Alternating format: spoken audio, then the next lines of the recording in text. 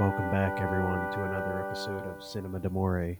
I'm your host, Chuck Phillips, joined by, Your other host, Justin Morgan. and we're finishing up Stanley Kubrick. We went crazy, went off track. I think we lost some time there. Maybe jumped into the 80s and then had to go back to the 70s for this one. Usually we're staying in chronological order, but I don't know. So for some reason, we just went out and changed the order this month. Yeah, No one of the special few reason. times. Mm-hmm. Yeah, wasn't on purpose. It just happened. I only have 2 more Kubrick films to watch. I've seen everything, but I still have to watch Full Metal Jacket, and I still have to watch Eyes Wide Shut. Because why not? Even if we're not talking about it, might as well watch 2 more. Yeah, I mean, we were pretty close on Eyes Wide Shut. We only just did that. That wasn't that long ago. It was like, I feel like it's within like the past 6 months or so that we would have done that one possibly. But yeah, we're talking about Way longer ago. Is it further back? Oh yeah, It would have to be like 2019. Yeah. Yeah, The pandemic will do that to you. It just, losing track of time. But yeah, this week we're talking about A Clockwork Orange, which I would say is my favorite Kubrick film. Is it? Yeah. Mm-hmm. I do love this I don't know movie. what that says about you. Yeah. You like Reform or Ultraviolence? I love that ultraviolence. And you know this personally. I like my milk. You do like milk. That's what sells you. That's what sells you immediately. But you didn't have drug-induced milk, did you? Have you? I mean, I've had some spoiled milk. Had some spoiled. That date gets a little close, and you just chug it and try not to notice. So that's happened before. But yeah, that's one of the. This is the second film that we've talked about this year where the sure sign that someone's an evil character is that they love to drink it. They love to drink milk. That's also in No Country for Old Men. Javier Bardem's just sits back and relaxes with a nice ice cold glass of milk. His is even more of a violation. It's other people's milk. Yeah, he's taking it from someone else. But yeah, I don't know. It's weird. I feel like you kind of almost summed it up pretty good last week when you said that 2001 is probably his best movie as an overall, like, just work of art. It is probably his best. But I don't know. There's something about A Clockwork Orange that just works for me. This is maybe his most. I don't even want to say, like, experimental is not the right word because I don't necessarily think that's where he's going for. But he has a lot of weird stuff in this movie that he didn't necessarily try in any other film. Like, he does a lot of that almost like a precursor to the stuff that Oliver Stone did with like either ramping speed up, like going back and forth to making things way too ridiculously fast, and then going to things being way too insanely slow to like mimic that drug induced kind of headspace that the main character's in this film. He uses that a lot, and I think it works very well. And it also does have one of my favorite fight scenes in any film, which is when the two gangs fight each other, and it is comical, almost like a Three Stooges thing with them breaking chairs over each other's faces.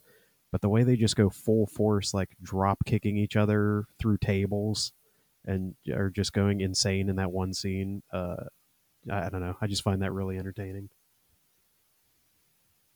Yeah, and the gangs have that, the warrior style gangs. They do. Where each gang has to have like some weird look to them. Yeah, the way they dress up are these the main droogs, along with Alex as the leader, dress up in like a weird.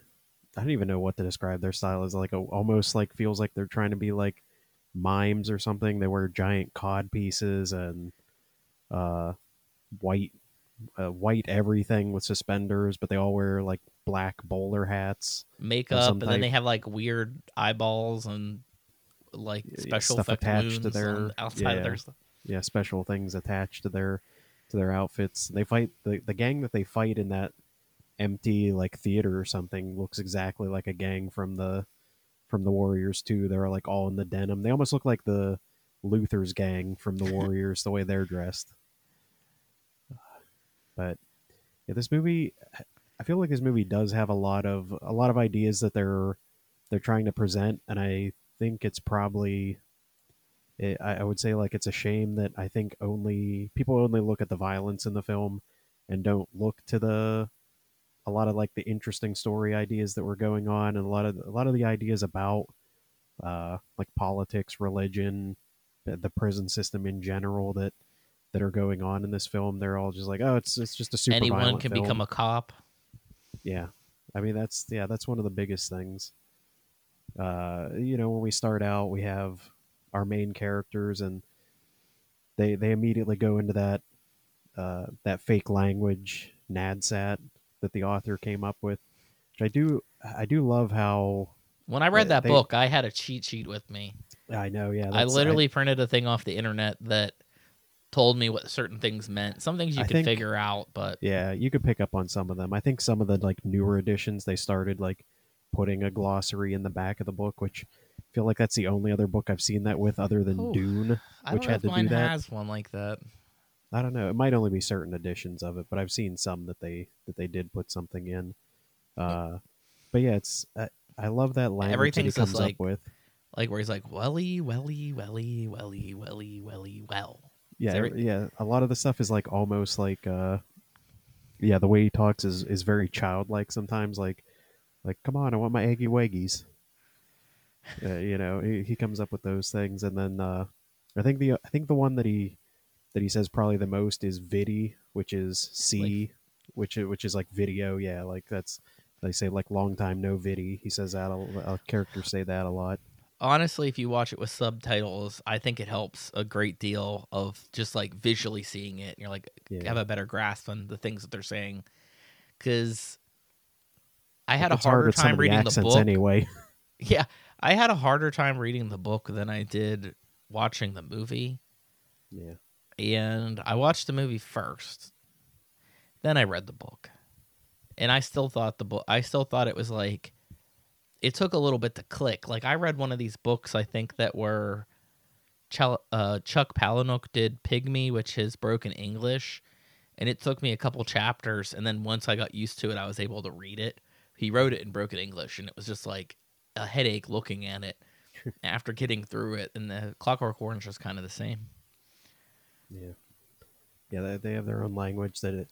I do enjoy the fact that they didn't dumb it down. I guess for this, like he didn't. They didn't try to take that out and rearrange it or make it more normal. He really does present it as you just have to slowly pick up on what they're saying. They say like vino a lot for blood, which is vino is like Spanish for wine, red wines. So the way they Their like favorite milk it, bar had the most inconvenient tables, I think. everything in that bar is inconvenient. Well, like the Seemingly, mannequins are like, how can you set a glass on there without it falling off in most places? yeah, yeah. They have that, and then they have the machines with the that dispense the milk that are shaped like women. The That's one the most character Dim PG talks to him. version of an explanation of that I've heard. Yeah, you can just leave it at that and imagine what that is. But Although yeah, it's weird because that milk bar, which just, I guess it's sexual in nature. That general look of like the white, I want to call them mannequins or statues or however you want to, that like that same art is in several people's homes, and like you see it in Alex's home, you see it in the cat lady's home. It's like everybody likes the exact same art. It's really weird. It's like that's what everyone's used to as art. yeah, yeah. That's definitely what they come across. It seems like yeah, I don't know the way they envision the future is very interesting, and the look that Kubrick used in the film to translate that comes off as very strange. Like Alex's mom has purple hair for whatever reason. She looks like she's in like her 60s, but she has purple hair for seemingly no reason. Yeah, Her hair like changes a couple colors, and there's a it's a doctor few that's different. older Yeah, with that colored hair, and I has like colored hair, and it's like they don't necessarily go out of their way to like really tell you why the future's like this. It doesn't go into those kind of details, I guess, because that's not really the focus of this film. Not But it necessarily makes on like, sense to you, right? yeah. I mean, it seems like The it doesn't kids seem like far that would off grow from, up eventually, and I feel like their kids would want to be back to being different from their parents. So yeah, I think you would have that older generation with the colored hair and the younger generation that's just fascinated with the past, like the classical music. yeah. And Which he seems to be like a.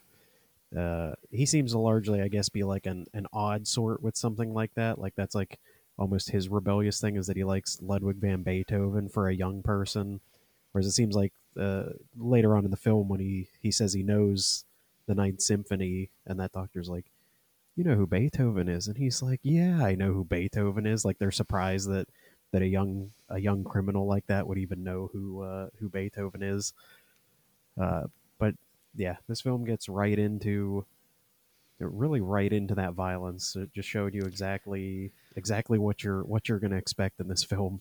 Within the first 10 minutes, we immediately get them beating an old man on the street just for being an old beggar, and I mean, uh, 12 minutes into the movie, they're already at those people's house. yeah, it goes fast how quickly they start getting into the mayhem in this film. Yeah, they beat the old man.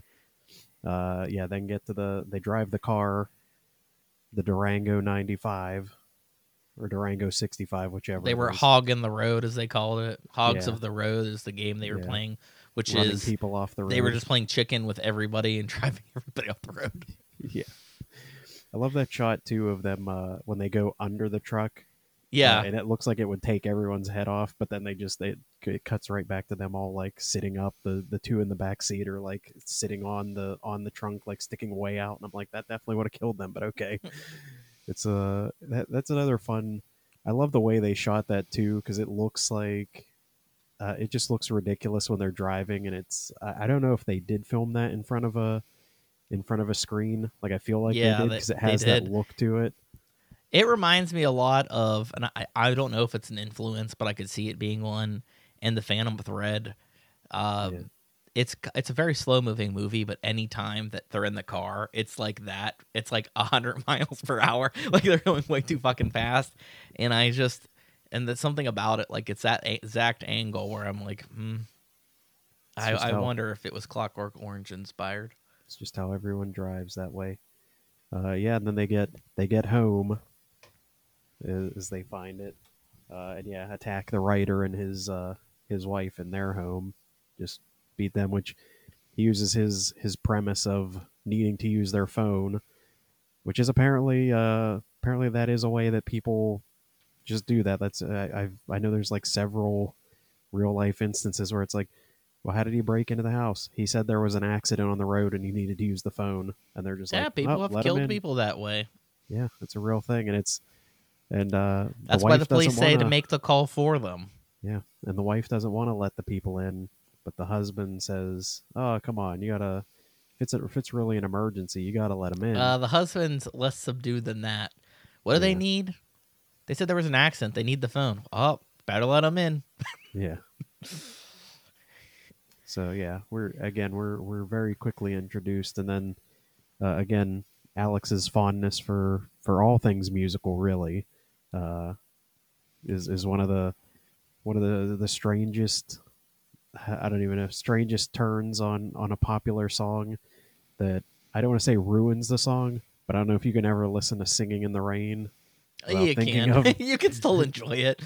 No, I mean you can enjoy it, but you're always gonna think of like there. I have in my head a connection to this film. Like anytime I would watch Yeah. Singing in the Rain when they sing that song, you're just gonna think of Alex in his clown mask, uh, kicking the crap out of that old man, and and just in general being insane.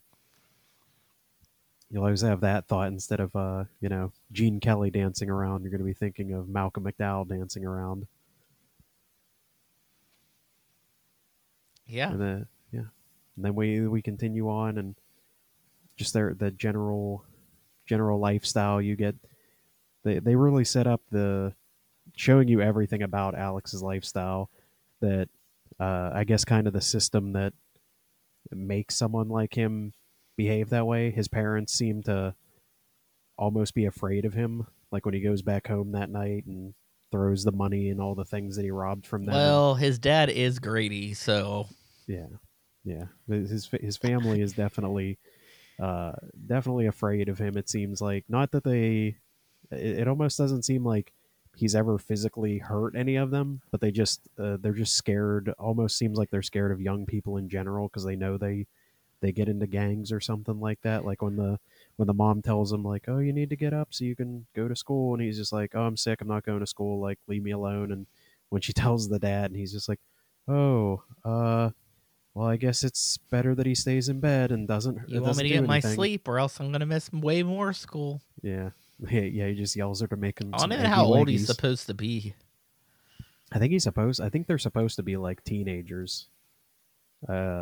I don't know how old he was specifically when the movie was made. Probably like early 20s. Like I don't think he's not that old, but I think they are supposed to be like more like maybe like 18, 19 or something like that. They are a weird gang. They are. I don't like them. I They're really odd like, guys. especially Dim. I don't like Dim, and I don't think I would let anyone named Dim join my gang, even if it Uh, was a nickname. I'm sure I his mean, the birth thought name's not Dim. process is, the thought process is that someone named Dim is easy to control and push around, and he can be your muscle. Which that's another great moment. Again, when he I don't know, something about the way that he shoots like a lot of these slow motion sequences. I love when they're all walking along next to the river and it's just that super slow mo Oh shot and yeah, he's after narrating the they've whole basically thing. had a power play on him and said, Yeah. They're like trying to "You're take not over the running things gang. around here." Yeah. And it's that's such a great moment. Uh yeah, he's narrating the whole scene and it just like it hits him and he's like, I know what I have to do, and then just swings the cane and just cracks that one guy right in the crotch. Like, He hits Georgie in the crotch and then knocks him into the water.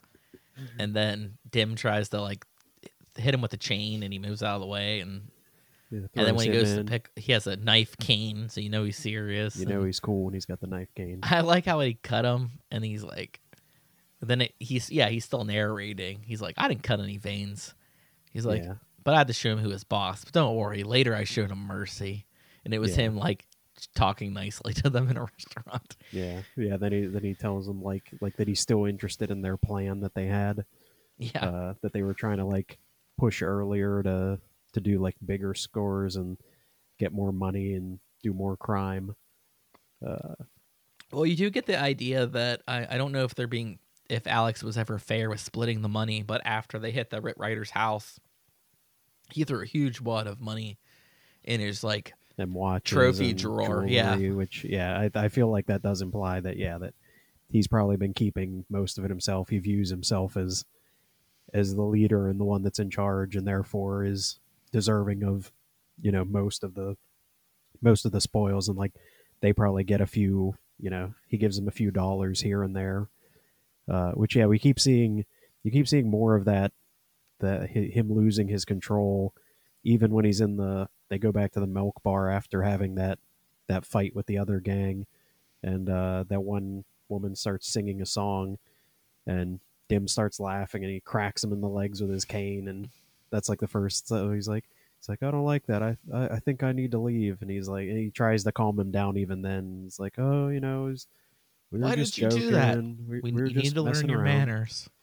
Yeah, he tries to hold up, and yeah, the Georgie and Dim's big plan is to get the cat lady and rob her of I don't know whatever she has, I guess, which seems to I be guess all she fine has art is a lot of sex art and a giant penis. That's a with a very butthole. yeah. On the- That's how does she describe it? That's a very important work of art, and he keeps messing with it. I really do love the moment where he confronts her because he keeps hitting the art. It's like that Yeah, dick in the front of the screen, and she's like, "Stop it!" Like it's his way of like having yeah, power in the scene. But the whole yeah, conversation's great too, where it's like, "How'd you get in my house?" And then he's making shit up, and she's just like, "No, that's not true. I don't believe yeah. that." So this is after This is after he tried to use his same ploy from earlier that worked, uh, which does not work this time. She's a little more suspicious than the first woman and the writer were. That this is definitely up to something, and even calls the cops immediately after he says he's going to leave the door, uh, to Well, get she did someone to say come too down. that she read the paper and it sounded oddly familiar. Yeah, that it sounded exactly like the other incident. So yeah, so They were she's like already, violently hitting her mail slot too, yeah, when they were like knocking on the door. So they were just like intense to begin with. yeah, I do like them yeah, wrestling around with like the giant dick statue. It's a good yeah. moment. When he finally hits her with it, and It cuts to that art. It's like yeah, it cuts to art. It's funny. yeah, goes to that, and then yeah, then when he goes outside, he Yeah, tries to how do make they get him, his Chuck? big escape. They get him with the milk, They smash him in the face with which milk. again, that's I don't know why I love every all those shots that he uses. Like there is something that looks so real and painful when they just break that smash that bottle right in his face in slow mo. Like just take that milk bottle and just crack it in his face. Yeah, I mean, Uh, it might have hurt to some degree knowing Kubrick. They do make breakaway glass. yeah. But It yeah, still would hurt to some degree. You're getting hit in the face with it. that's what takes him out. And then when he's at the police station, he gets that. That we skipped over that weird guy. That's his. His I don't know if that's advisor, supposed to or be whatever. his advisor. Like it sounds like basically like a guidance counselor, but it also he does imply that Alex is already in some sort of like You're like out late. yeah, Yes. some sort of he's already in some sort of like reform school. Like he's probably been kicked out of every other school. It feels like it was making me think of like Akira, like all those characters that are in like that school that's like your last chance before you're going to go to prison forever if you don't take care of this. Like that's it. Um, but yeah, that whole scene with that guy when he's just like hanging out in his room and he's like, "How did you get in?" He's like, "Oh, I got a key." Your mother invited me in. Yeah, And then it's so weird too, because like he's sitting there talking to him, and then he grabs him by the balls, and then he's drinking that water, and it has like dentures in it. yeah. Which yeah, he doesn't realize that till the end. But yeah, then he comes back later, and that's when we're told that Alex isn't just a he thinks he's going to get off with the crime because it was just a simple he broke in and beat her up like, oh, it's just an assault, like you can I'll be back out in like a month or something like that, and then finds out he was arrested for murder because he killed her, and that's when his life really goes downhill. Yep, that's when he becomes five. Sorry, 655 Six 321. 655 321. That's like another class. I don't know why that's a joke that like never gets old because it's the same as uh, Hudsucker Proxy. Like, here's your number. Don't forget it. If you forget that number, like you'll be severely punished. Like they It's just give all him that tying number the together. first time. Yeah, That's your we're second connection with Cohen brothers there. we're all connecting back there. He also does the joke that I feel like was that they might have used for Blues Brothers, like stand behind the line, and he has to like lean way over to get to the counter to get his stuff, which is Yeah. the joke they make in this Set that film. down with respect. Yeah, yeah. That guy made me think kept making me think of like John Cleese.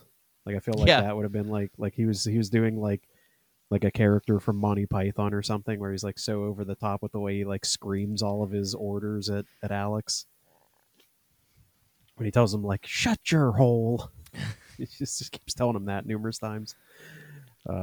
You'll get this back, except for the candy and the cigarettes. That Yeah, has those are been confiscated. confiscated by the state. They keep going. I love the way too. He like has it where everyone's talking over each other. Like the one guy's saying, like cataloging everything. He's like, one blue suit pinstripe. Then you've got the guard like screaming out his orders about like what it's going to be like in prison, while Alex is trying to answer the questions about what's going on. So you have like four different characters all talking at the same time, and they just keep talking over each other the entire scene. but it works perfectly. Like it doesn't like they never feel like that you're missing any information. It feels like you're picking up on every single bit of information from these four people just going back and forth. Yeah, and I mean, this is where the start of the film, at least the themes really start to take off, because the beginning is the monster, and then becomes the question of like, does rehabilitation work, especially Yeah. government led? You know what I mean? There is interesting things too. I have the book that has the UK. It's like the UK version that has that extra chapter on it Yeah. that the United States never got. So Kubrick never knew about it till after he made his movie. Yeah. Which that's still that's a funny story. Well, I think we can get that when we get to the ending, but that's one of I the won't funniest. ruin it. That's one of the funniest things that I ever heard about that film when I found that piece of information out.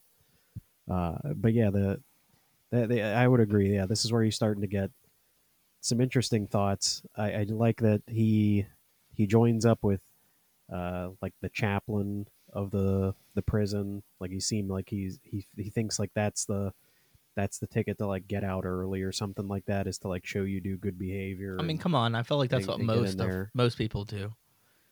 Yeah, They're up for probation and they say, "Oh, I found Jesus." yeah. But Convenient.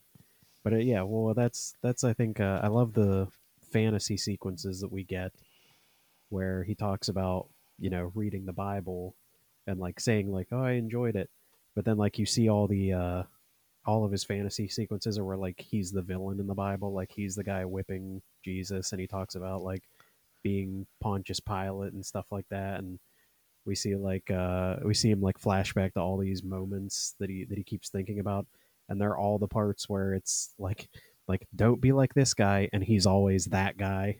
Like he's clearly taking all the wrong lessons from this as he's reading it, or it's just like feeding into his warped mental state that he's like, oh, that guy that whipped him sounds pretty cool. Like that'd probably be what I was doing if I was back in those times. Like, Yeah, and that was the height of Roman fashion. yeah.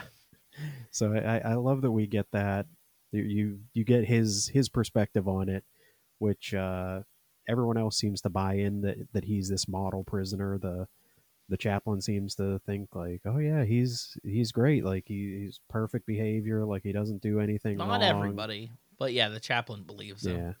Well, seemingly that guard's like the only one that I think sees through it. Although that also feels like maybe that's just evident of that's how like all prison guards it seems like would feel like oh there's no point in reformation, like he deserves to stay in prison forever because he killed someone. They're like a lot of people just don't even have that thought of I prison mean, as being fuck, a I think reform 14 thing. years is not bad for murdering somebody. Yeah, it's the 70s. You can get away with more stuff, I guess. I mean, it was the future. What are you talking about? Yeah. I don't know what year it's supposed to be, but you can get away with Sentences stuff got like that. light.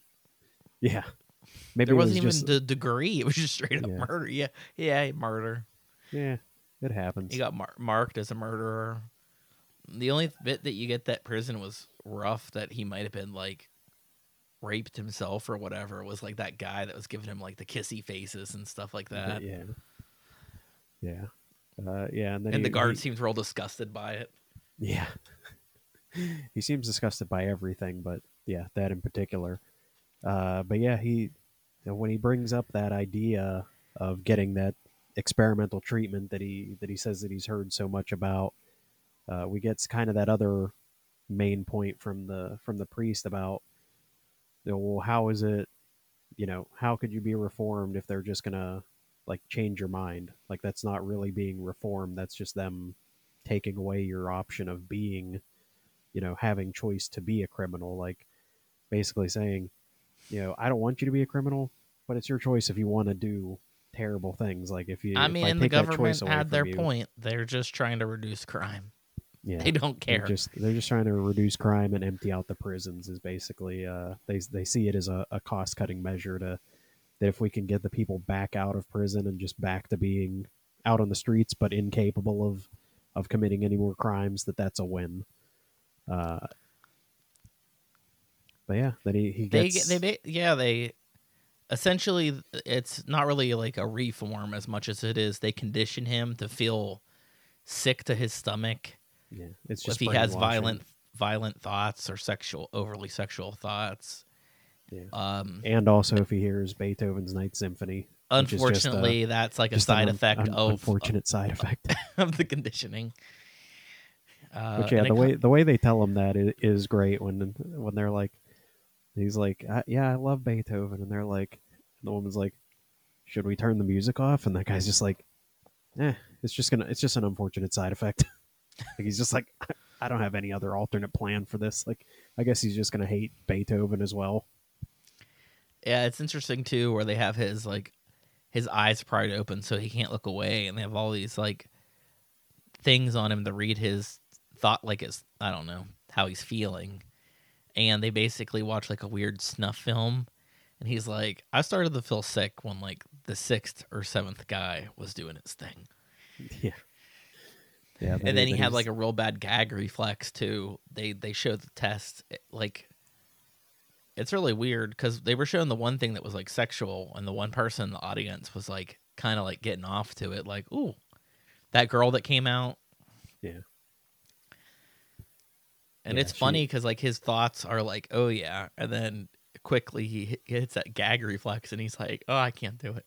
Yeah, as soon as it hits him with, which again very much tells you that the conditioning itself almost doesn't even really work because it doesn't even eliminate his violent and sexual thoughts. Like he still very much wants to like hit that guy that came out and started slapping him around. He was just completely incapable of doing it. So it's like you didn't even take the urge away from him, the being violent. He still wants to try, but it just like he just can't. And yeah, they view it as a success from that government official. And again, the priest is like the only person that says like this isn't this isn't all you've done is just take away his free will. Like it's not the same I mean, as he does reduce his sentence greatly by taking that deal. yeah. Yeah, he gets out after I think they said he was only in for 2 years at the point that he got into the treatment, which was his own goal, and that's every time he narrates, you know that that was his. That's just his plan the whole time was just to get out early. Like he never I really think had any intention that's one of. of the small differences in the book. He doesn't have a choice in the book. Yeah, I don't really remember what else. I don't think Singing in the Rain is in the fucking book either. But I do like when he finally gets released and he goes home, and that guy, it just happens to be in his house with his parents, hit Joe. Joe, and he wants to like fight him because he gets up in his face, and he immediately starts having that gag reflex, and he's coughing, and The Joe's guy's like like, disgusted, God, like, will you cover your mouth? Yeah. That's enough to put you off of dinner. Yeah, that's a great. I love when we get introduced to Joe. Yeah, when he walks in and and when he talks to his dad for like 5 minutes and then just goes, "Hey, Dad, there's a guy on the couch over there sitting next to Mom. What's going on?" It is funny because they don't mention him for like you said, 5 minutes or something. Yeah, while he just sits there, and then yeah, that guy is telling him, I've been more of a son to them than you ever were. I take care of your parents now. Like they just straight up replaced him with somebody else now. It's so strange because like when his advisor was in there earlier, I thought it was like something sexual with his mom that his dad was like okay with, and then this felt almost exactly the same where he was like sitting on the couch with the mom and the dad was across from them, and I'm like, is there some weird thing going on? But like this other guy that's renting Alex's room. Yeah, then we do find out that the government took all his stuff, and there was an unfortunate accident with his snake. Yeah, he had an accident and died. But yeah, it's just as soon as he gets out of prison, uh, it's like that's a great moment of he feels like I kind of like get that sense like, oh, he feels like he's on top of the world. Like I beat the system. I got out of prison. but then everything just immediately starts going downhill. Like he It has goes like to a his weird parents' Christmas house. story feel to it, where it just like everything that he's run into earlier in the movie has now turned against him. Yeah, yeah. Every instance he keeps going to all these places. His parents basically kick him out because they're like, well, we can't kick Joe out. He already paid for next month's rent. Like, and he's got a 2-year contract at his job. Like, we can't kick Joe out. We have to. That wouldn't be fair to him. Uh, which I It love that. immediately goes into him walking along the river and the homeless guy asking him for money. And then the homeless guy recognizes him because he's the homeless guy that they all beat up in the beginning of the movie. Yeah, Then when he's going under the tunnel, he like calls all the homeless guys, he calls the homeless army to attack. so he They all gets beat start up. beating him up, and then yeah, the last thing you're expecting when the cops show up, and it's Dim and Georgie. Yeah. Which that's another, that's one of those things. And then I they're like, think, they'll too, let anyone be cops. I was like, oh, yeah, shit. which that feels very much accurate to Real life, real life today, anyone can be where cop. it's kind of like I feel like they don't. No one likes to say it that much, but it's like the same with like the cops in the military. That it's like that kid that you went to school with that was like stupid, like kind of a dumb bully, like pushed people around, was obsessed with like guns and other weird stuff. And then it's like, where's that guy now? Oh, he's a cop, and you're just like, of course he is. Like, of course, or like he joined the Yeah, and army. they take him. They like pick him up as if he committed the crime, and they take him out into the woods to like drown him in like I don't know what it is, a refrigerator, or a bathtub, or something that's out there. And holy fuck, like it's a long shot. They have Malcolm McDowell under the water for like Yeah. 2 minutes, if not longer. It Yeah. feels. While that guy's beating him with his nightstick, and Dim's holding him. Which, yeah, that's what he does tell him. He's like, it's not Dim anymore. It's like Officer David or something like that. He just says officer. He doesn't even have a name. He's like, it's Yeah. officer now. So Yeah. he's officer nothing, I guess. Yeah, he's something. But yeah, that's He is something. like I said. And then that's- he's all beat up and confused, and he ends up going back to the writer's house where they Yeah. raped that woman he earlier. went he went home. He went home, as he said. Which And it's great too. There's something weird about the way they reset that exact same shot from the beginning of the movie. Like he films it in the exact same way, starting on the writer, and then you hear something at the door, and it slowly pans over. Like in that opening shot, it's the wife sitting in that weird. She's like like in a pod pod reading a chair. book. Yeah, but it's that exact scene of them. They slowly pan over from the writer to her sitting there when she goes to get the door. But this time, when you see the writer and you just hear someone breathing real heavy in the back, and then it just cuts over, and it's just this bodybuilder over there lifting weights in the corner in the same spot that the wife used to be. And he's like, I'll go get the door. Like, there's just something funny about the. I don't know if he was like a son or a lover or what he was supposed to It's be very ambiguous as to of the what- relationship. what's going on there. He I he mean, carries him obviously, around sometimes. he's the opposite of the writer. He's very strong, and the writer's like very weak. Yeah, that feels like yeah. The way I took it was that basically like he would just pay this guy to stay here because he's like so terrified that someone's gonna come back and like hurt him again, that he gets this muscle guy and like lets him live there for free just to like protect him or something like that. We see it looks like he has like a lot more locks on the door. I think when Julian goes to unlock it, there's more locks there. Like he's definitely still afraid that something like that's going to happen again to him. So he takes like extra precautions.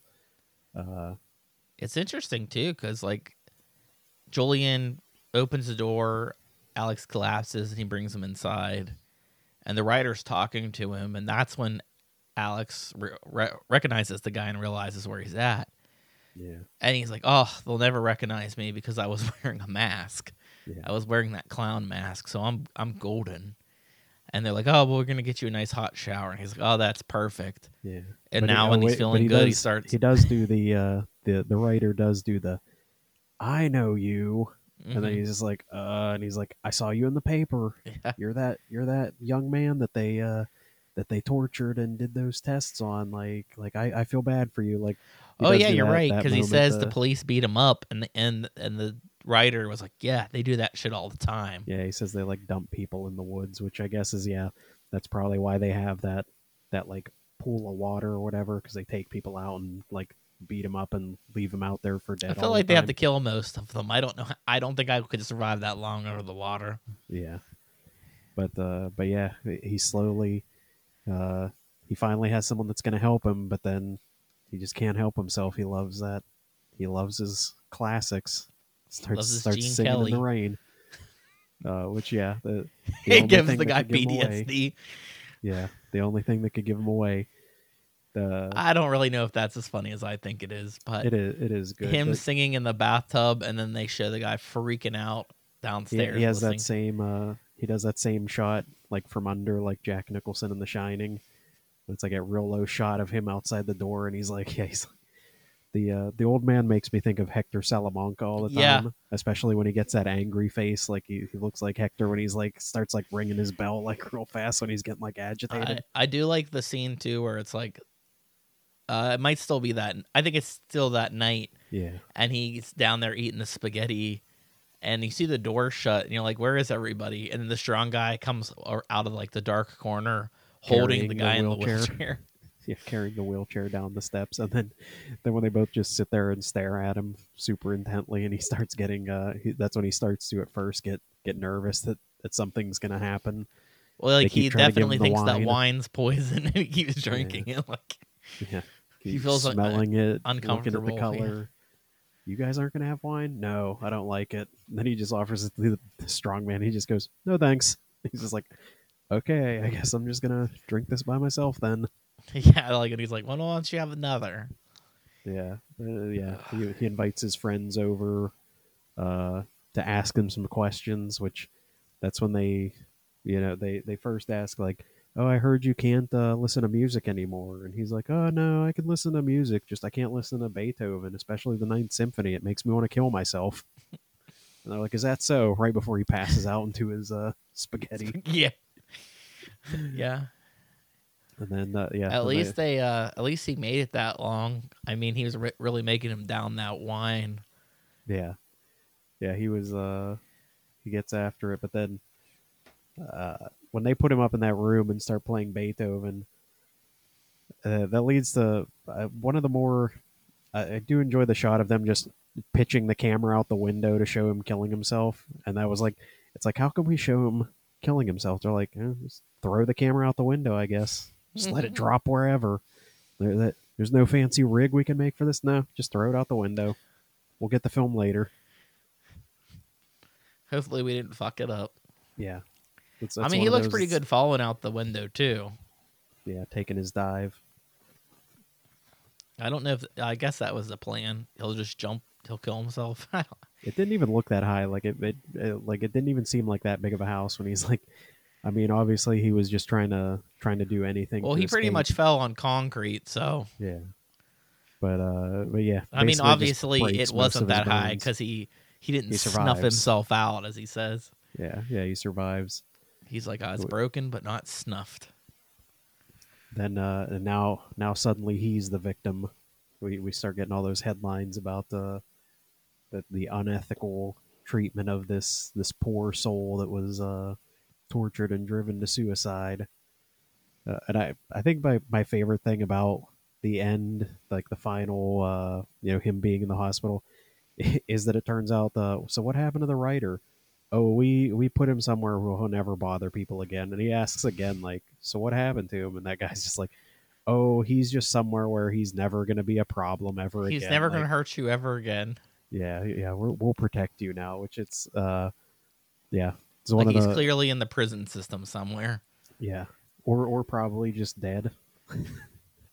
which is great because the one true victim in this whole film, which was this guy that got brutally attacked, and they're just like, make that guy disappear. although they do describe him as being that he writes subversive ideals. So it seems like one of those, like they were just looking for an excuse to make him disappear, and this is like a good reason to make him go away and not spread any new bad words about the government. I do like the government politician that comes in at the end and basically makes a deal with him, like, you won't talk too poorly about us, and we'll make sure that you get a good job that's good paying. And it's like, what kind of job? How much? Yeah, and he's like, something that will well compensate you for all the pain that you've been through. Yeah, there's a lot in that final. Him The getting final moments fed of him is really creepy. him getting fed's hilarious. When he plays the word association game and he's clearly still psychotic. Like Oh yeah, when they're, but like at first when she gives him the first one, he's like, "My that bird has nice plumage," and he's like, "Oh, that bird has nice plumage," and she's like, "Don't take too long, just whatever comes to mind." He's just like, "The cabbage that doesn't have feathers." Oh, just starts screaming. it doesn't have a beak. Yeah.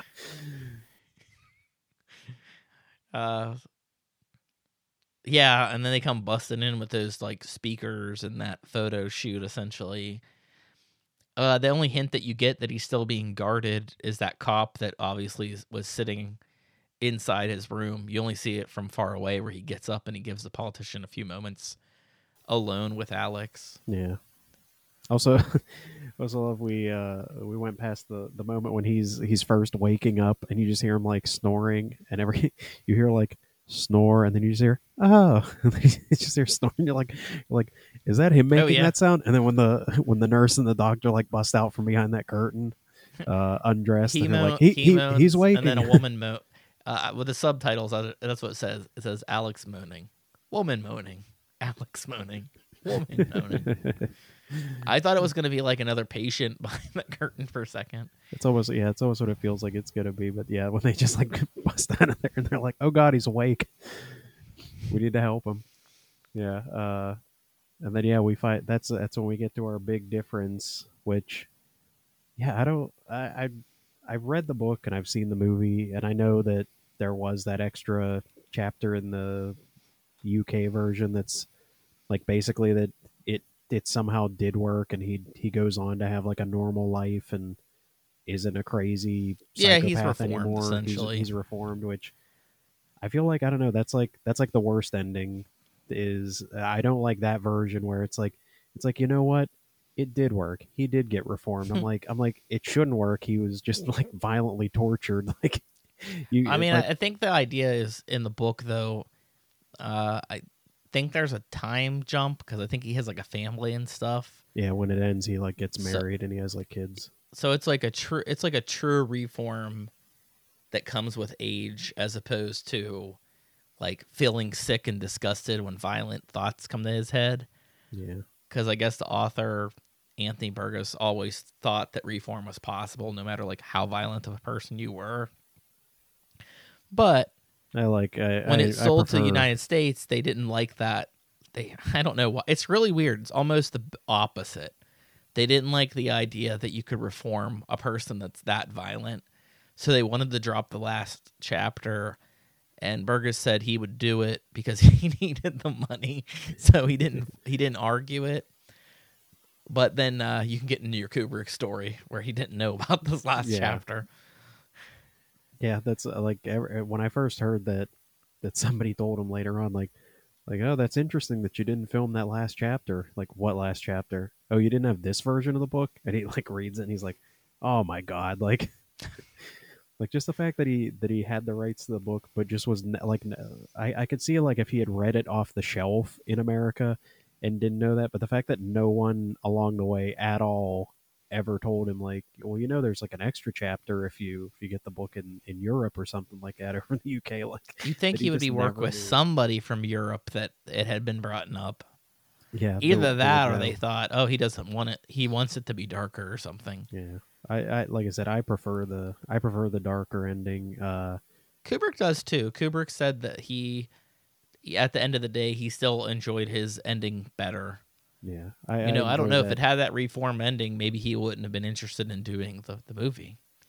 Yeah, that's the thing, and like I believe that I guess people probably can be reformed in some way, um, but again, it all goes back to that idea of I guess choice, and in his version, Alex chooses to be still just as much of a psychotic maniac by the end of it.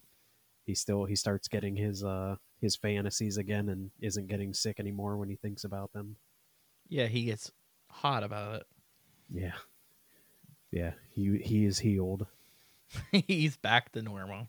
Yeah, he's back. Yeah, he's back to where he started. I do love the ending though. I think it's great where it's just this close up of him doing his fake smiles and then he kind of like spaces out and you think it could possibly end very ambiguous right then and there, but it cuts to his fantasy where he's like, I don't know, fucking this girl in the snow with like all these old timey people like watching him, and then it cuts to Gene Kelly singing in the rain while the credits roll.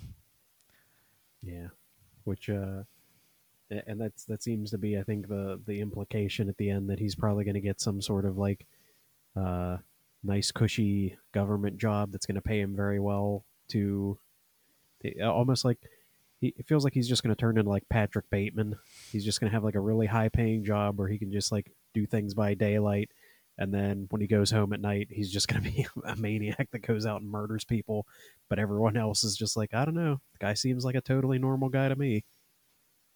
Yeah, either that or he gets away with, I don't know, he's rich enough he's getting away with prostitution or something like that. Yeah, it feels like one of those where, yeah, for the rest of his life he'll get away with anything, even if the cops wanted to arrest him, it's going to be like someone in the government's going to be like, oh, you can't. Protect him, yeah. Yeah, you can't. He'll say about how it was because of our treatment that made him that way or something like that. So it's like he's going to be protected for the rest of his life to just do whatever he wants. Yeah. But I yeah, still recommend reading. I do recommend reading the book. It is a little difficult though. And the movie's interesting because it takes place in the future. It has kind of a science fiction. It's not the most sci-fi storytelling. I like the setting's a yeah, little goofy, but it doesn't really feel hard sci-fi in any it's other way except it's for the program that he goes through, which honestly doesn't yeah, even feel that sci-fi. It honestly it's feels like something you could actually be put through. that's where it's like it is like something like the Warriors, where that's again also supposed to be like a strange futuristic society, but we're not like really shown like they don't have like it's a future, but it's not like future tech or anything like that. It just takes place in a distant future when things are a little bit things have gone a little bit further and I everything mean, the seems a car little they're more driving run around is a down. 95 Durango, so Yeah, maybe it's all the 90s. Maybe it's a 90s film. I don't know. yeah. It's a hard one. It is like weird to categorize. I feel like that's where it gets put a lot is sci-fi or horror. I think I've seen it like it gets categorized as those two things, but yeah, I wouldn't necessarily even describe it as either of those. It's not specifically sci-fi, and it's also not really a horror film. There's a It's lot of pretty much like psychological. I wouldn't even call it a thriller, but yeah, hey, I do like when he's in the record shop and they got that 2001 album there, yeah. dead center. Stanley Kubrick's hyping up his own soundtrack there. Oh, that's what he just came off of. Yeah, 2001 into A Clockwork Orange, into Barry Lyndon, and then The Shining. it's a good run of films. Honestly, they're all. I still like. I'll stand by what I say. The Killing, Through, Eyes Wide Shut, they're all great. Yeah, yeah. I don't know. I I don't think know. you need to adopt the look of the Droogs. It is a very distinctive look. You got to start wearing like the padding on the outside of your clothes. Yeah, just got to be ready for a fight at any time. You got to have your knife cane with you. Yeah, if there's any one piece of You gotta have your One piece of that eyelashes style. underneath your eyes Uh, and your snake. yeah. I think that's the most childish he was when he was like, "Where's my snake?" Sorry, your So, snake yeah. died, son. Your snake met an unfortunate accident. Yeah, the parents take him back.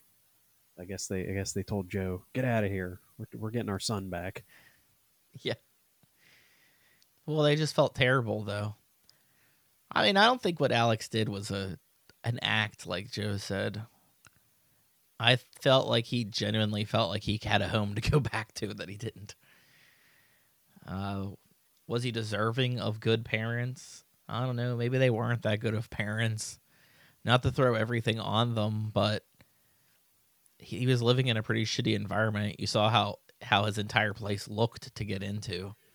Yeah, couldn't even And take the then elevator up. yeah, and then they didn't care about him. Like his parents really didn't care what he was into. When they had that one discussion about him, and they say, "Oh, he's not going to go to school again," his dad's like, "Oh, okay." They didn't really care for him, so I'm going to say it's entirely their fault. Yeah, they definitely ruined him. And it's weird too, because if he was really in some sort of juvenile school or something like that, like a boot camp, I don't know. It seemed pretty relaxed. Besides having a parole officer. Yeah, that just shows up every once in a while. Yeah, you didn't think he would be back home, right? Then you think he would be at like a boarding school situation or something. And now he's he's the leader of the gang. These are all the questions that we don't get answered in this film. I mean, you don't really need the answers. No. These are just those little details that we just don't know. But yeah, overall, it has this question about. I guess the science fiction aspect of it. It doesn't feel too far fetched, but is it right to condition violence out of somebody, even though it's something society looks down on? Because I mean, the book kind of is kind of put up there with something like 1984, where it's like, has it gone too far? And it's kind of weird to be like, has it gone too far when this is a character that's raped and murdered people? That's our main character. It's hard to get more despicable of a character.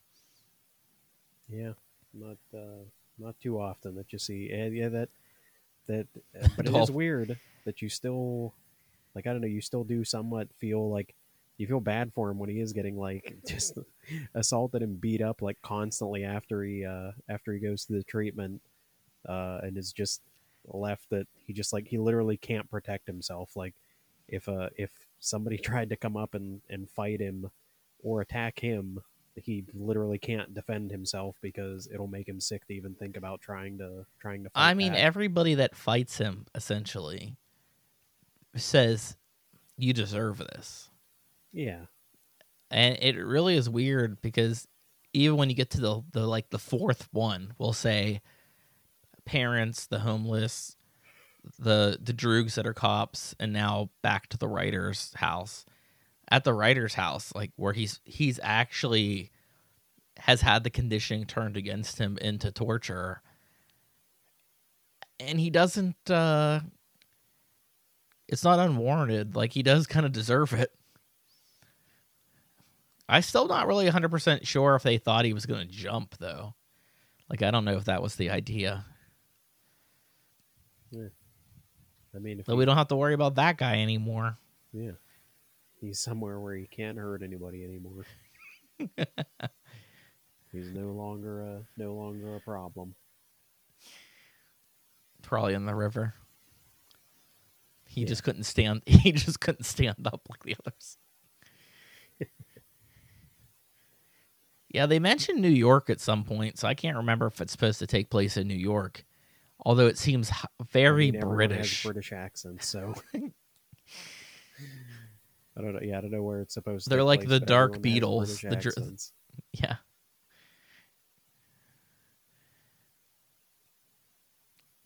Yeah, I don't know. I mean, I guess it's gonna take. I'm sure it takes place there of some sort. The architecture looked British, like it looked like London, but I don't know anything. They didn't have a lot of sets in this either. I mean, they pretty much shot that same on the river scene like 5 times. Hey, you go back to keep going with what works for you. There were also a couple cues when they were musical cues when they were taking him out to the woods that reminded me of The Shining.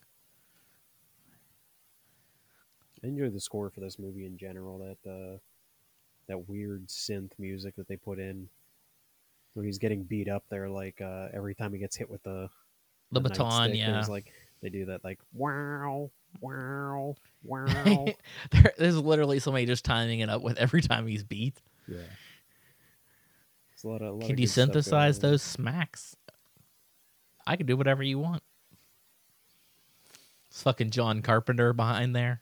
Yeah, we can make anything happen. Yeah, I don't know. There's I mean, it does get classified as science fiction, I would say, probably more than anything. I don't see horror too much. Is it his only one that was rated X? I think so. Well, Eyes Wide Shut technically has well, it has that has an unrated version, but I don't know that it was ever Like an like NC-17, and all they did yeah was take out. Well, they didn't even take out the scene. They just digitally digitally digitally added people to cover it up. put the weird people, the CGI Well, people in it's there. kind of weird too, because that movie when when they're walking around like the weird sex orgy club or whatever, a lot of them are like doing the weird poses and shit that are at the milk bar, like what the statues and Yeah, stuff are doing. Even like the hair and the wigs and the masks, and it's really weird how, I mean, that this movie plays into Eyes Wide Shut pretty strong. Maybe the strongest. I don't really. yeah, Yeah, I would say probably stronger than anything else. Oddly, A Clockwork Orange falls into Eyes Wide Shut pretty strongly. But man, I do wish we had more movies. I feel like we were definitely robbed. yeah. We at least deserve to get that Napoleon movie. And he took his Could have been time just that between these last big movies. epic. I think we said on the last episode, I think between Full Metal Jacket and Eyes Wide Shut, that's like his longest break between making movies. And any time that he So made a movie, he worked on it for several years. I mean, the fastest one's probably like The Killing, because he made it like a year after Killer's Kiss, I think. And then there started being like a couple years breaks between them. But I think his filmography is pretty yeah, solid. I That's feel why he like ends up it like slowly. I don't know gets if longer and that's longer. yeah if that's just like his just in his nature because yeah it's like yeah a year between Killer's Kiss and The Killing, then a year between that and Paths of Glory, then 3 years between Spartacus, 2 years between Lolita, 2 years between Strangelove, 4 years between Space Odyssey, 3 years to Clockwork Orange, 4 years to Barry Lyndon, 5 years to The Shining, 7 years to Full Metal Jacket, and then And 12 years to Eyes Wide Shut. some of them like 2001, he was starting to work on that almost immediately. So it just took that long to do everything, to make everything, and he's a perfectionist. And I think it's almost unheard of now to think of a movie that's in production for longer than a year. Yeah, I mean, things get shelved, but it's very rare to be like, oh, they're working on the new Marvel movie. Haven't they been filming it for 5 years? Well, yeah, but it's a Stanley Kubrick movie. You know what I yeah. mean? Gotta It's gonna be gotta perfect. you gotta take your time with it. Which yeah, that's Yeah, I don't think a lot of studios would want to put up that much money and know that they're not going to have a product for 5 years. yeah, that's something. And I don't know. There's something about the I don't know of anyone else that we've kind of talked in the past episodes that we've been doing for him um, about like anybody else that's like that was that meticulous that it took them like years to work on just one project, and obviously having these large gaps of just thinking about it, trying to get it started. I mean, there's we talked about David Fincher, who's a perfectionist, but it still feels like he gets movies out in a faster time. He doesn't just sit there and He sticks to his schedule. Yeah. he doesn't just sit there and like start obsessing over every detail and trying to get everything perfectly right. He does, but he does it on set and he gets fucking pissed at everybody. Yeah, just makes everyone angry. But yeah, you go back to like, I mean, if you look at working in a similar time period of someone like Hitchcock, who just cranked films out, like sometimes multiple films a year. Now, are they all on the same level of Kubrick's film? Not every single one of them. He definitely has some weaker entries there, but just that, and I wouldn't say that Hitchcock was just like blowing it off or just like not trying or something. I would say I think he was still very much a perfectionist and wanted everything to be done perfectly. But I don't know, he just had like that workman like mentality of like, nope, gotta start a movie and I gotta get it done and I'm gonna get it done and I'm gonna start working on the next one next year. Like he was just cranking films out at like such a pace that he did. I mean, you might not 50 like the films. comparison to it, but Hitchcock's approach to making movies actually makes me think of Woody Allen a lot. Because Woody Allen was the same. He was just cranking them out. And you know what? Every couple films, he had like a really fucking good one. Yeah. And I don't know what it is, if it's just like they're trying to work on something. Because if you look at a lot of Hitchcock's movies, a lot of the themes are like he gets obsessed about, the wrong man being accused of something. Yeah. And I saw somebody say the other day, they're like, I just wish we had that again. It's been so long where a protagonist is always like a superhero of some sort or overpowered. Like, I just want somebody thrown into it that has no idea what the fuck's going on. Like, I want another one of those movies. I also did see recently, too, that I don't know what Francis Ford Coppola is working on. He's working on something big. He's coming back. I think he said it's like 100... yeah, I can't do that, unfortunately. Robin Williams is dead, and I'm pretty sure Jax was like dying at the end of that movie. It was about a kid that aged rapidly. Anyways, he said that it's like $120 million budget, and no studio put up the money. He put up his own money, and he's like, "Yeah, I got the money. I'm just going to use my money." And you know what? There's more where that came from. It's probably from all his fucking wine that he sells. Yeah, that sounds more like a threat than a promise. Yeah, well, his last couple movies, I think, were like extremely low budget. Like, wasn't it Tideland? And he did a bunch of weird ones. Like, Gilliam. Oh shit! What did Coppola do that was like a couple years ago around the same time? I don't know. I know he's worked on. I'm gonna be pretty confident in saying Jack was the last of his films that I've probably seen. Probably. I think that I'm the same. I'm gonna look him up real quick. Like I really agree that's probably the last one that I saw, but I think that. Oh, so Megalopolis is like his big one that he's working on right now that he's putting up all the money for.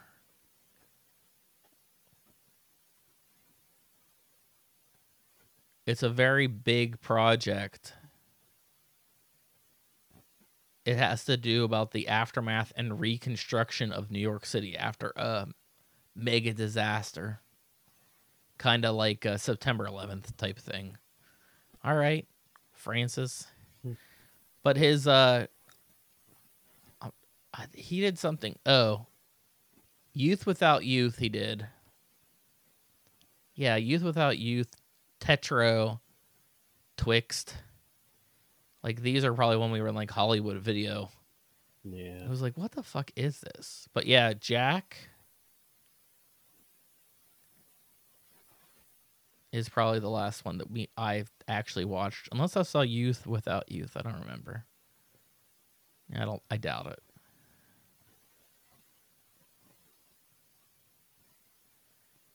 But, I mean, honestly, even though his last couple films you haven't watched or heard of, and the last one that you did hear of was terrible, this is the guy that did The Godfather, The Conversation, The Godfather Part 2, and Apocalypse Now. So he wins. I mean, but is he like I almost wonder, is he the person that Tarantino's looking at as being like, I don't He want to turn into probably that guy. he probably is, Because I'd assume. I feel like he doesn't want to be mean to like anyone that's still alive. Like he brings up people that are dead. Like he's like, oh, Hitchcock's last few movies were terrible, and Billy Wilder's movies weren't good when he was old, and Howard Hawks movies weren't good. I mean, when he was is right. He is. But I still look at like Scorsese, and I think he's getting up there in age, and his movies are still good. Yeah. And I don't think that everything that Clint Eastwood makes is great, but he makes me think of that Hitchcock, Woody Allen mentality where it's just film, and you could laugh at Cry Macho, but then enjoy something else that he did. You might be like, American Sniper kicked ass.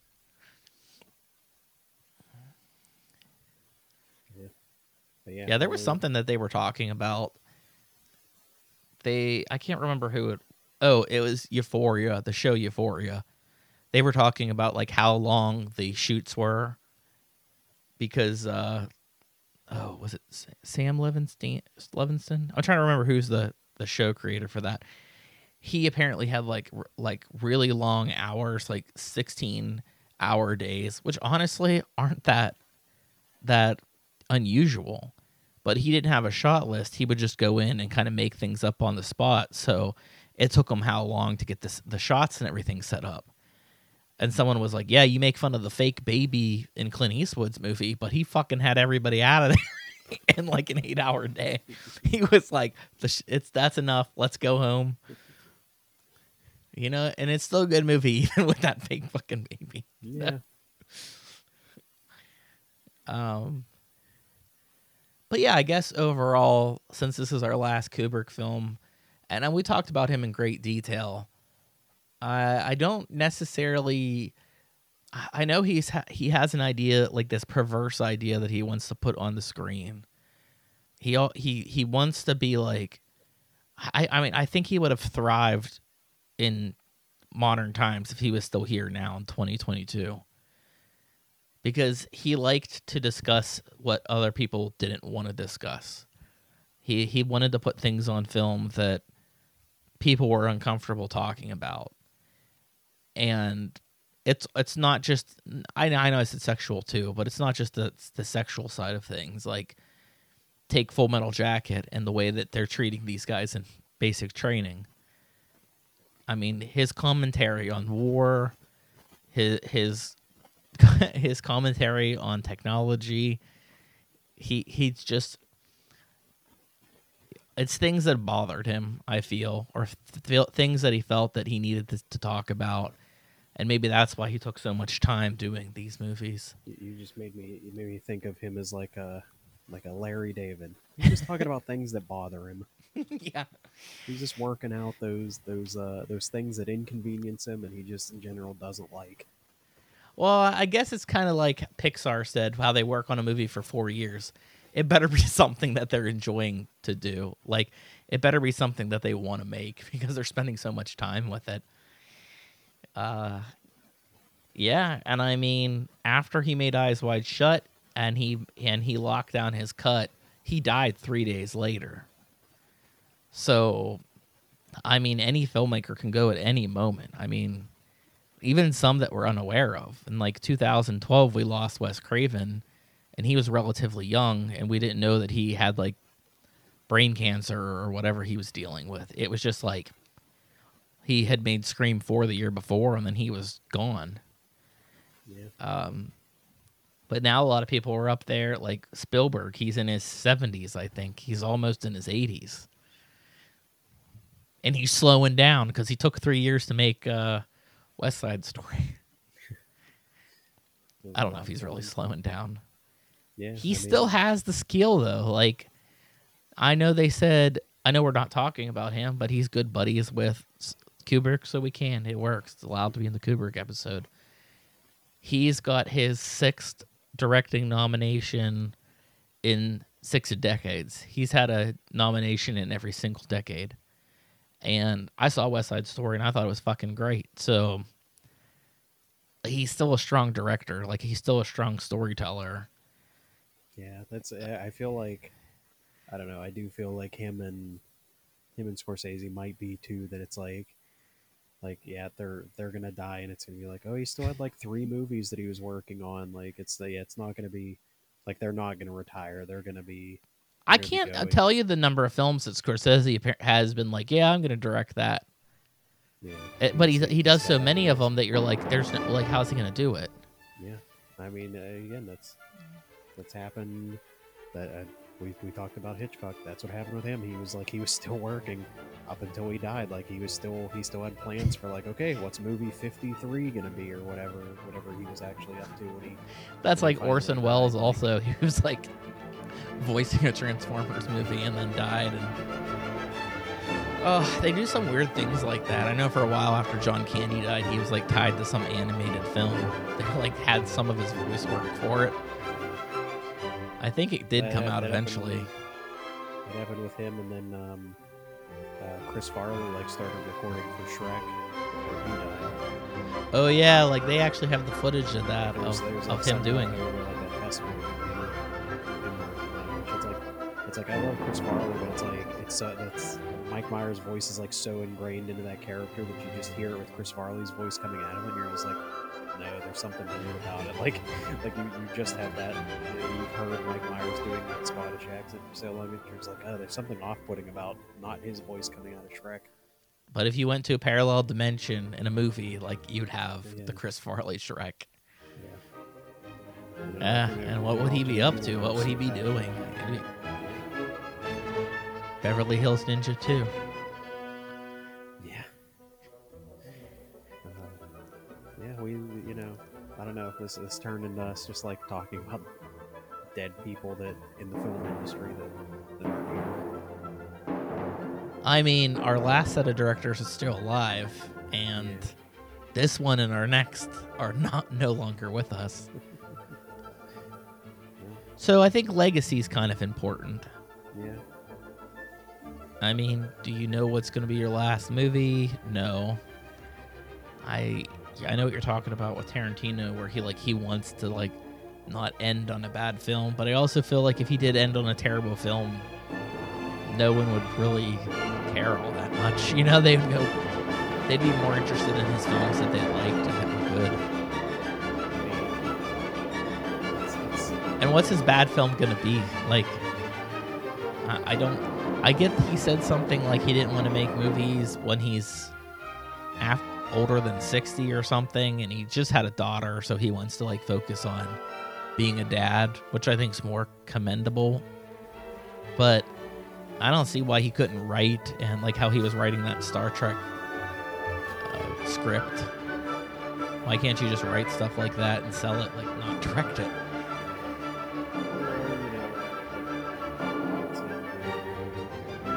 Just do writing, just something like that. He did his Once Upon a Time, which he did say he has that idea for doing, like I think an entire autobiography from the point of view of Rick Dalton, where it would like just be completely written from his point of view.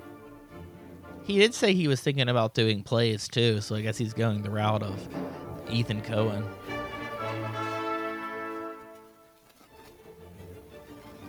Then if it's bad, it's like, only like 200 people in New York City saw it. Not the entire world saw the terrible play.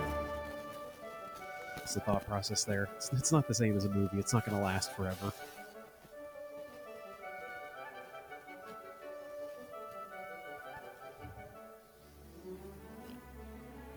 Yeah, I don't know. You were sounding staticky there for a second. So sorry. Yeah. Maybe it's gone now. But we've done almost half of Kubrick's filmography, and maybe we'll have to come back for a few more. Because beyond the 4 that we just did, we've already did 2001, and we've already done Eyes Wide Shut. So maybe we're more than halfway through his filmography. I mean, yeah, kind of the only, like, I mean, the 2 biggest ones we're missing is like Barry Lyndon and Full Metal Jacket at this point. I mean, obviously, there's still like there's Lolita, Spartacus, or Paths of Glory, and some of his. Or some of I his think other Paths of films. Glory is a pretty big one. I think that's a really good one. Yeah, maybe we'll revisit it. He'll be the one that we're like, we're just gonna get them all. Yeah. That's our goal, just all of them. Next month we are getting into one of the biggest filmmakers of all time, probably the most prominent names out there. We mentioned him already on this episode. We're talking about Alfred Hitchcock. I thought you were talking about his weight at first No, when you said he's the biggest. he really wasn't. Yeah. I've also mentioned Orson Welles, Oh yeah, that's true. and it's not right to be talking about body shaming dead directors on our podcast. So I don't want any of that said. Yeah. But yeah, Hitchcock. I mean, he probably body shamed some of his live actors when they were there, but Maybe. He tortured them. yeah. Is that our continuing theme? Is directors that may or may not have physically and Tortures of emotionally the damned. traumatized their actors? Yeah. Well, you didn't say even in this. We were talking about Clockwork Orange, how Malcolm McDowell, like his eye was like Scratched rigged his eyes. open for so long that it injured him, like permanently injured his eye. Yeah. To make your favorite Kubrick movie. Make it.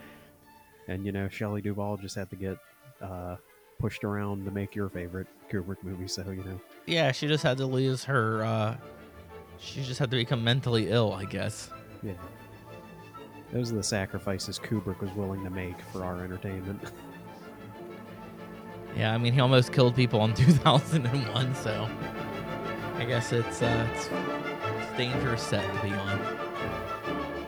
But yeah, we're moving into Hitchcock. Hitchcock's made 53 movies. We're discussing 4 of them. Actually, we're going to discuss 5 of them. Yeah. Get a little bonus treat in there, I guess. Doubling up one of them. But hopefully it's a treat. We'll see. We'll see what it becomes. We've asked people to be on it. It's their specialty. We'll see if they do it or if they let us down. We're used to being let down. It happens. But Chuck, that was a good month. I think March is going to be just as good. I'm excited about all the films we're talking about. But like I said, we could end up doing 4 or 5 or 6 Hitchcock months easily and still not have run through everything. Maybe when we're on our final leg, if we decide to end the podcast, we're going to be like, fuck it. We're going to finish all the Hitchcock movies. That should have just been our entire year. It would have literally just been one a week for an entire year. It would have. It really would have been. Because, yeah, it would have to. Unless we did double up some of the ones like we're going to do in this one. Yeah. The Hitchcock podcast. Yeah, but just for this year. Yeah, then what do we switch to? I don't know. There's not many other people that have 50 films to talk about. Yeah, then the next year's the Woody Allen podcast. It might not go over so well. We'll see. We can still cover him 1 month. We'll see how we're feeling after our 4th month that we've planned out. See if we want to take a break or how we want to change things up.